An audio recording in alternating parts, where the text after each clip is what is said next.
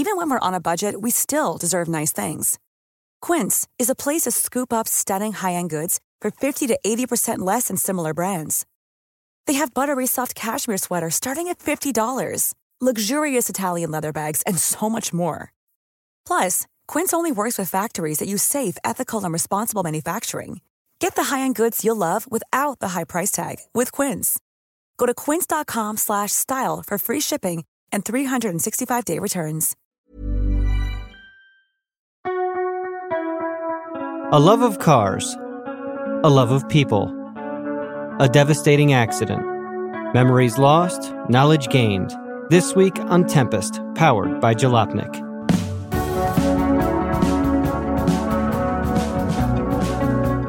I'm David Obachowski, and welcome to Tempest, powered by Jalopnik, a series that explores our hilarious, heartbreaking, and complicated relationships with cars. On this episode of Tempest, we've all had defining moments in our lives. Good, bad, victorious, frightening. Whatever they are, we can remember them so crystal clearly. But what if it turned out that one of the most defining moments in your life wasn't at all like you remembered it? That's exactly what happened to 60-year-old Steven Weber. Test. Keep talking. Test. Okay. How you doing, Steve? Good. You're doing good? Yep. We're just going to test microphone levels right now. Alrighty.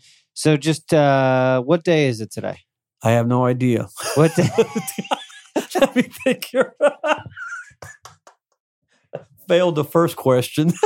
I think it's Tuesday.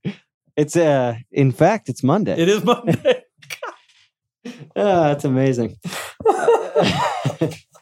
I originally wrote about Steven Weber for Jalopnik in the summer of 2017. Steven's my neighbor, and he has a pretty sweet 1968 Camaro RS SS with a 396. He's had the car for nearly 45 years now, and for most of his life, it was the only tie he had to his father. This clip you're about to hear is from my original set of interviews back in the late spring of 2017. I asked him to tell me how he came to buy the Camaro in the first place. Okay, do you want me to go back before I got the car, what I was driving, or would I? Yeah, well, however far you want to go. Well, what I could do is I would just say that I had a hand-me-down from my brother, a 66 Impala, and that was my first car. My first experience of driving it back in then, that was 73, that I would on the farm, I would jack it up and put 2x4 between the coil springs in the back to jack it up. And it's funny because I remember that, and it's like coming back to where when I would drive into town, everybody back then wanted their cars jacked up. And so I would drive into town with it, but by the time I hit the railroad tracks on Highway 66 coming in the Longmont, it would knock a couple of them loose or so. By the time I got down on Main Street, the car was kind of off-centered and kind of leaning one way. And it was kind of funny looking back what we did back then, kind of a redneck kind of thing from the farm. But anyway, the Camaro thing, that 66 Impala, it ended up having to overheat, and the motor, I overheated it one time going to a football game with some friends. I love listening to Steven talk. He's one of these people who has endless great car stories. They're never boastful. They're almost always self-deprecating. He's got a killer Camaro, a 55 Willys, a 57 Bel Air, and a 71 Chevy pickup with a 4 on the floor. Yet he's never bragging. He's never showing off. I was looking for a car, and I was already searching, and I was looking, and I already found one that was up there on 17th and Main, sitting in a parking lot, and it was a 68 GTO. And it was a goat and everything, and it was a nice car, and I really wanted that one. That's what I wanted, and they wanted $1,800 for it. Yeah, believe me, that $1,800. And this is 73, and so I said, well, I got to get a loan for $1,800. But he didn't get a loan for the goat. Here's why. And I was working at a gas station. A couple days later, I'm at work, and all of a sudden, out of the blue, this Camaro comes driving into the islands, and I look over, and it just seemed so picture didn't match the car. And it's like, there's my dad behind the wheels. And my dad never showed really interest in cars that much, and that kind of stuff. I kind of went over and said, what do you got here? And he said, this car is for sale. I saw it, and I thought I'd drive it over and see if you wanted this. And I know you're looking for it. And I said, well, I'm looking at that goat. And he said, well, this is $1,200. And I said, $1,200. Okay. I could probably get a loan better for $1,200 than $1,800. So I said, you know what? I think I'll go this route. And I liked the Camaro, but it was really, I liked the goat. But then I said, man, this is kind of cool. My dad had brought this car in here, and I was out of the ordinary because, I've really never really had a connection with my dad growing up. We just never really connected too much as far as, having a close relationship. So when he did that, it was his way of kind of reaching out to me, and I just kind of took the Camaro, and I ended up going to get a loan for it and purchasing it in 1973 for $1,200. So Stephen's dad didn't buy him the Camaro. All he did was point it out to him. But that was enough for Stephen, who desperately craved a connection with his emotionally distant father. Instead of buying the GTO, he went out, got a loan, and bought the Camaro, and he's held on to it ever since. This is the way it is with Stephen. Throughout his life, there's always a car or a truck. And more than mere vehicles, they are symbols. They are connections. They have been the things that have helped him through some of his most challenging times, the things he calls his trials. I think everybody could sit here in this chair and tell you of things in their own life. Everybody's gone through trials. But I know growing up, I had a disability, not really a bad disability. I mean, I had a speech problem. I couldn't talk. When I was young, my brother and I were playing, and I got kicked in the mouth, and it almost cut my tongue off.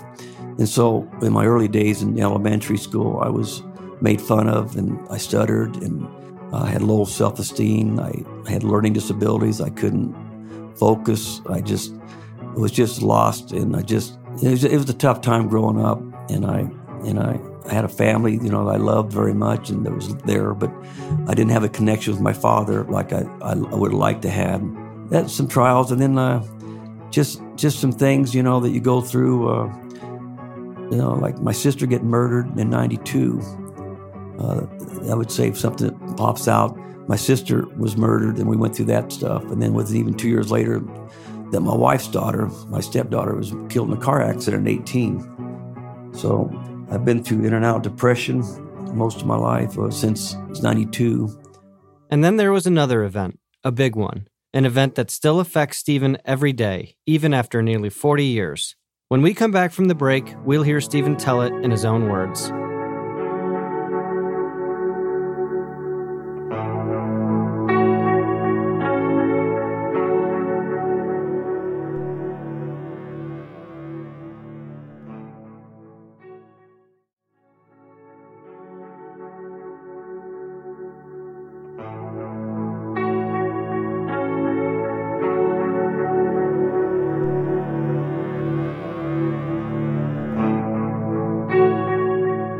Here's Stephen from our original set of interviews describing what happened in 1981 in Longmont, Colorado, right after he got out of the Air Force. He was 23, newly married, father to a 1-year-old daughter.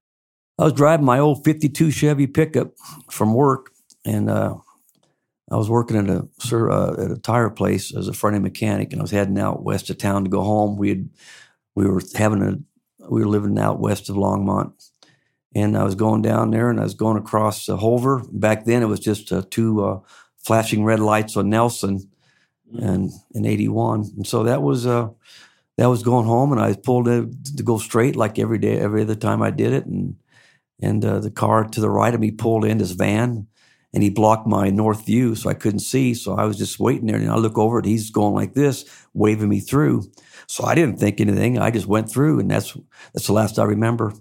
And they said that I got hit by 2 cars, and I flew out of the truck in midair. People said I just was like flying in midair, and I landed 20, 30 feet away from the truck on the back of my head on the pavement, bouncing off.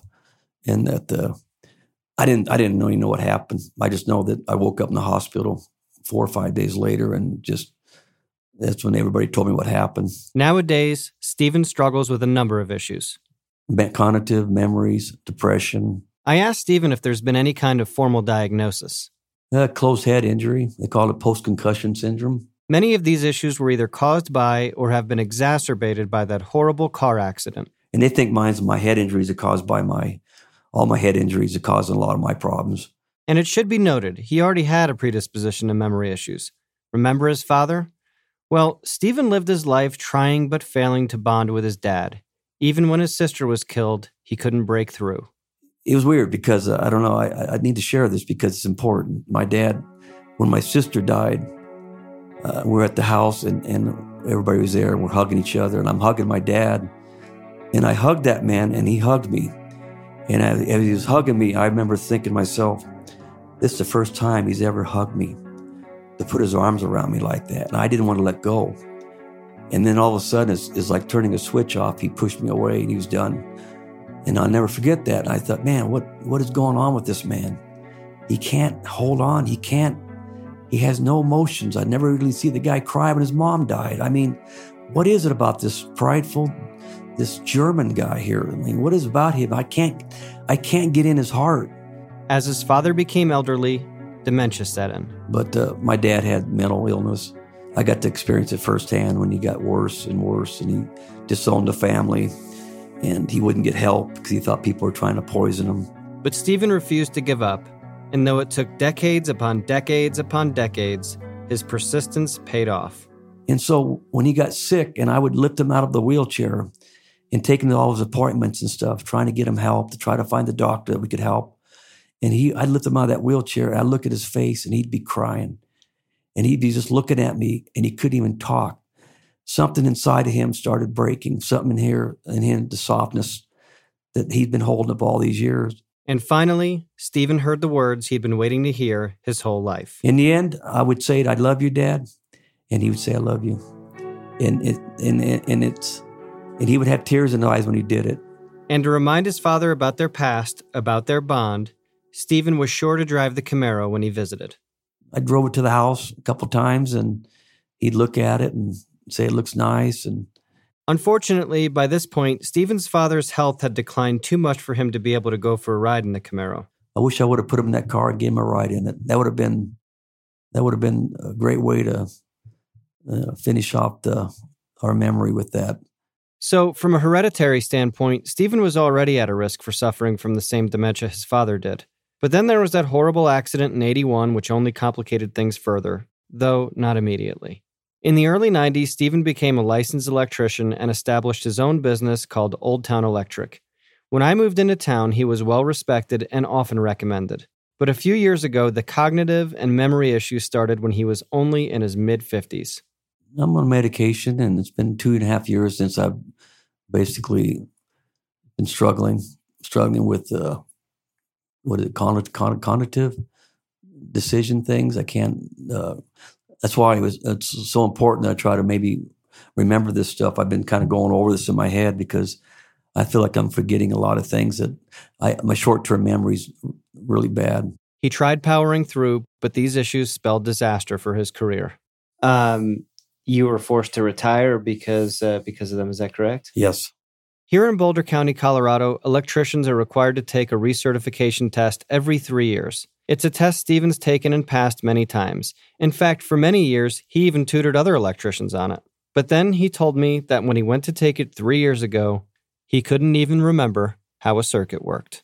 This hasn't affected his ability to drive, but he says that's very much a possibility.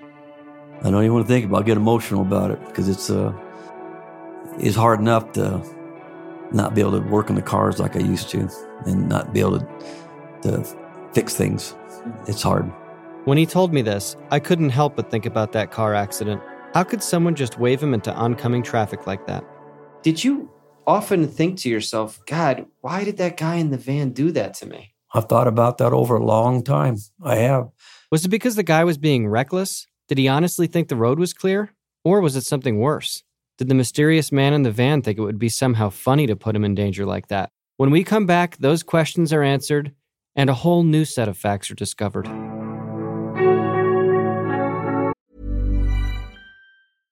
Imagine the softest sheets you've ever felt. Now imagine them getting even softer over time. That's what you'll feel with Boll & Branch's organic cotton sheets. In a recent customer survey, 96% replied that Boll & Branch sheets get softer with every wash. Start getting your best night's sleep in these sheets that get softer and softer for years to come. Try their sheets with a 30-night guarantee. Plus, get 15% off your first order at bollandbranch.com. Code BUTTERY. Exclusions apply. See site for details.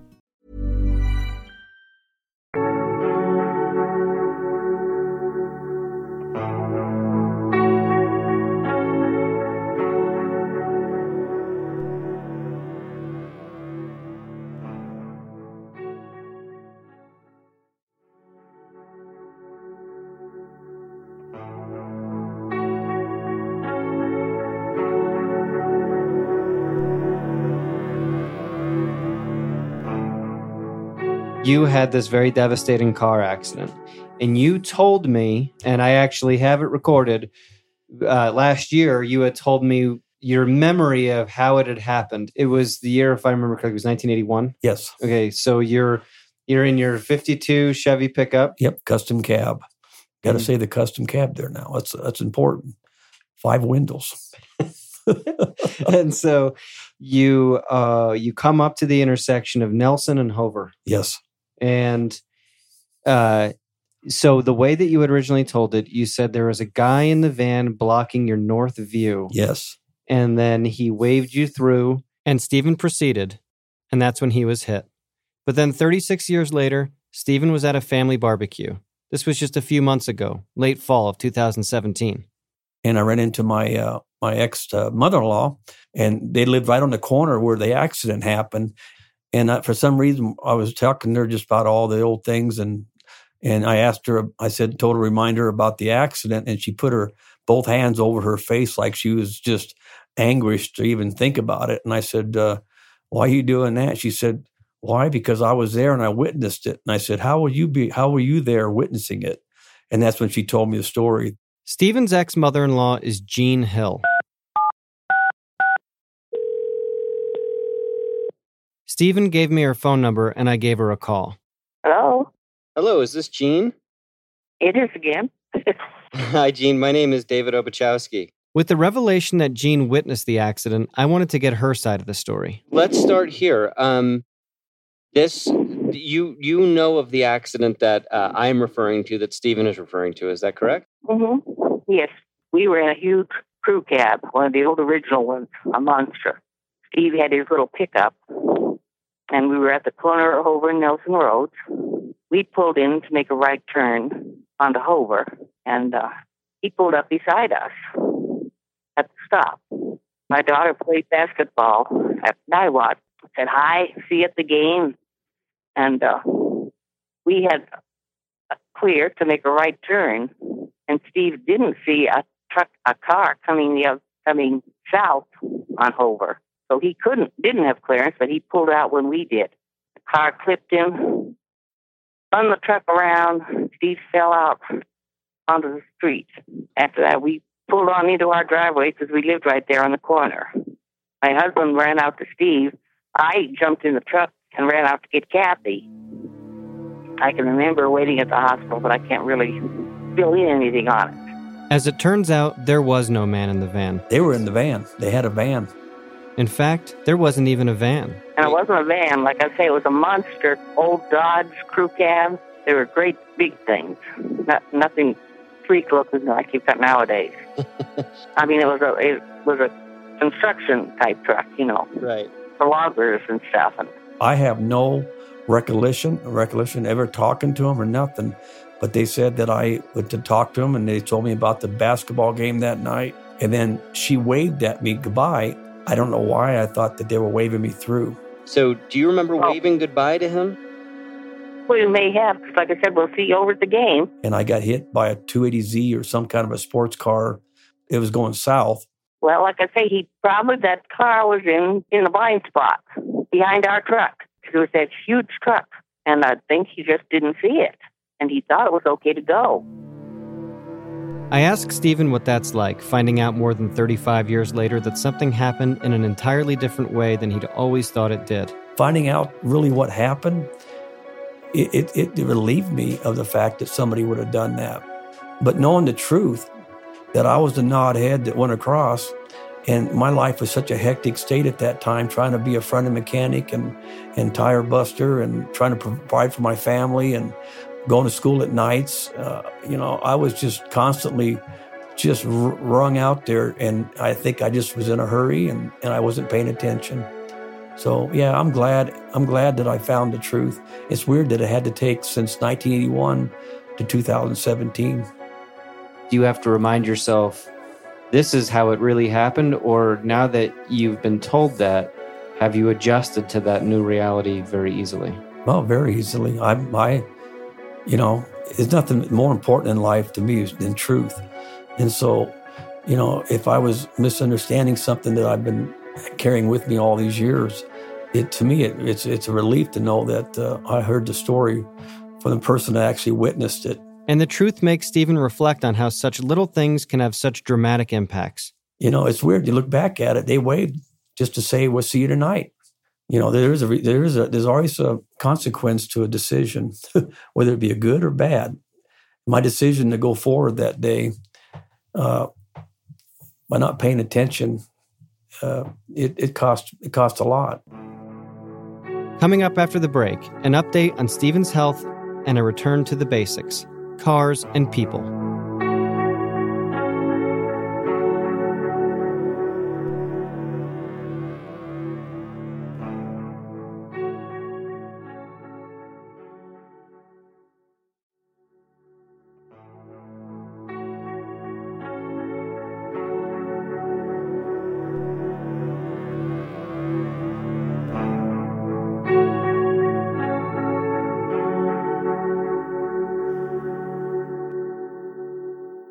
Where are you at now?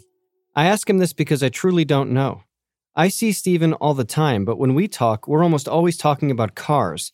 And when we talk about cars, Stephen can recall every last detail and spec of a car or truck, whether it's his now, was his 40 years ago, or was something he just saw on the street. Well, from update to when we last talked, I've had some different medications because I tried to get off of medication by myself. It wasn't the smartest thing to do. I guess when you take medication for a while and you start feeling like you're doing better, you kind of feel like, well, I don't maybe need this. And so I started trying to take myself off of medication, just one of them. So I did that, but then I started having problems again. And so then I had to go back on. And so updating from last year, I probably have had some bad episodes of depression still. I have some more memory issues. Daily life has become more of a challenge for Stephen. I have been struggling with focus. I've been dealing with a foggy brain in the mornings a lot. I don't just wake up and feel like I'm ready to tackle the world. I do take a while to get my mind thinking. Well, a funny story is, I don't know if I told you this, about getting lost in the movie theater about a month ago, that I was getting ready to go take a bathroom break in the middle of the movie, and I got lost actually in the theater. I walked around the whole theater, and the people in the back probably wonder, what in the world is this crazy nut walking on the back row and walking in front of them and squeezing between them to go around the whole theater. And I had located the emergency door, but I couldn't figure out how to get to the main door. And I had a panic attack kind of. And I laugh about it now, but first time I've actually realized how it feels to be out of control. And it's just a movie theater. So I was kind of shocked that happened. When he tells me this, it reminds me of something that happened right before Christmas. I was on my porch bringing my Christmas tree in through my front door. Stephen pulled up in front of my house in his truck, rolled down the window, and said, "What did you say when you saw me?" I said, "You want me to take it to the city drop-off where they have the excess trees after Christmas so that they can go ahead and grind them up and recycle them." I thought you were giving me like a hard time. I thought you were ribbing me a little bit. Hey, you want me to go bring that down to the dump kind of thing? And then a few weeks later, I saw you, and what'd you tell me? Well, I told you that I thought that's what you wanted me to do, that I would do it for you. And then I realized it wasn't even Christmas yet. I know. That's crazy, isn't it? As you can tell from the laughter, Stephen tries to stay optimistic about things. I'm trying to be positive because I think I'm pretty blessed to know that I can still function. I mean, not like I used to, but I can still be involved with doing things, and trying to keep my brain active. And when it comes to doing things and staying active, cars are at the top of his list. And you're still working on cars a little bit here and there? Yes, I'm getting ready to start working on a 65 Chevy this summer and put the motor back in so I can give it to my grandson and his father so they can have a project to do together. 65 Chevy what? Pickup truck, yes. All right. Needs a lot of work, but they said they want to do it for a project, so I'll probably work on getting the motor back in this summer. What kind of a motor are you going to put in it? The same one that came out, I think it's a 350 Chevy. 3 and GM 350. What I find remarkable is not just his ability to work on cars, but that he still has such sharp memories about them. With all the memories, it seems like one of the things that you have the most clear memories about are your stories driving. You talked about jacking up the car with the 2x4s. What is it about cars that is able to cut through the fog for you? Well, I don't know if you ever heard the saying that we're all the same age, just at different times. I think when I look back in cars is that's been part of my life. And probably the earliest moment of feeling that pride and that accomplishment in either fixing it up or purchasing it and putting your time and money into it, and then to share it with other people and have them have the same desires and excitement that you have. It's a bonding thing that I think it stays with you. Cars have no doubt been a special thing for Stephen over the years. It's not one particular car. It's not a Ford that I love, not a Chevy. It's any car. And like I've always told you in the past, that, there's no bad car, any car that you like. If you like, it's a good car. But on the other hand, he was in that horrifying wreck and his stepdaughter was killed in a car accident.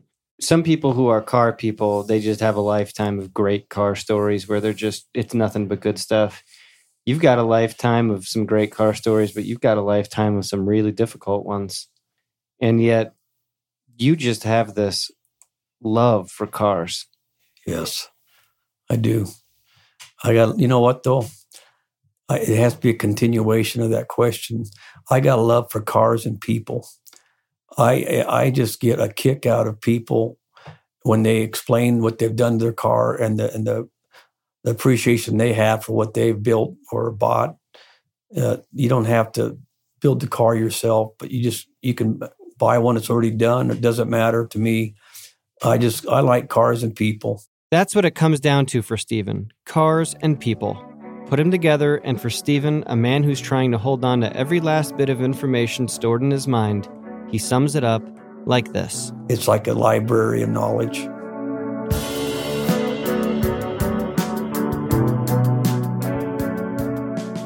Thanks for listening to Tempest, powered by Jalopnik. The show is produced and written by me, David Obuchowski, with editorial oversight by Kristen Lee and Patrick George. Mandana Mafidi is the executive director of audio. Music by me, David Obuchowski, and my projects, Distant Correspondent and Memory Bias. This episode was mixed by Jamie Colazzo. Rate and review us on Apple Podcasts. You can also find us on Panoply, NPR One, and wherever you get your podcasts. Email us at tempest@jalopnik.com. Drive safe and love your car, especially if it's a 52 pickup, though look twice before you go.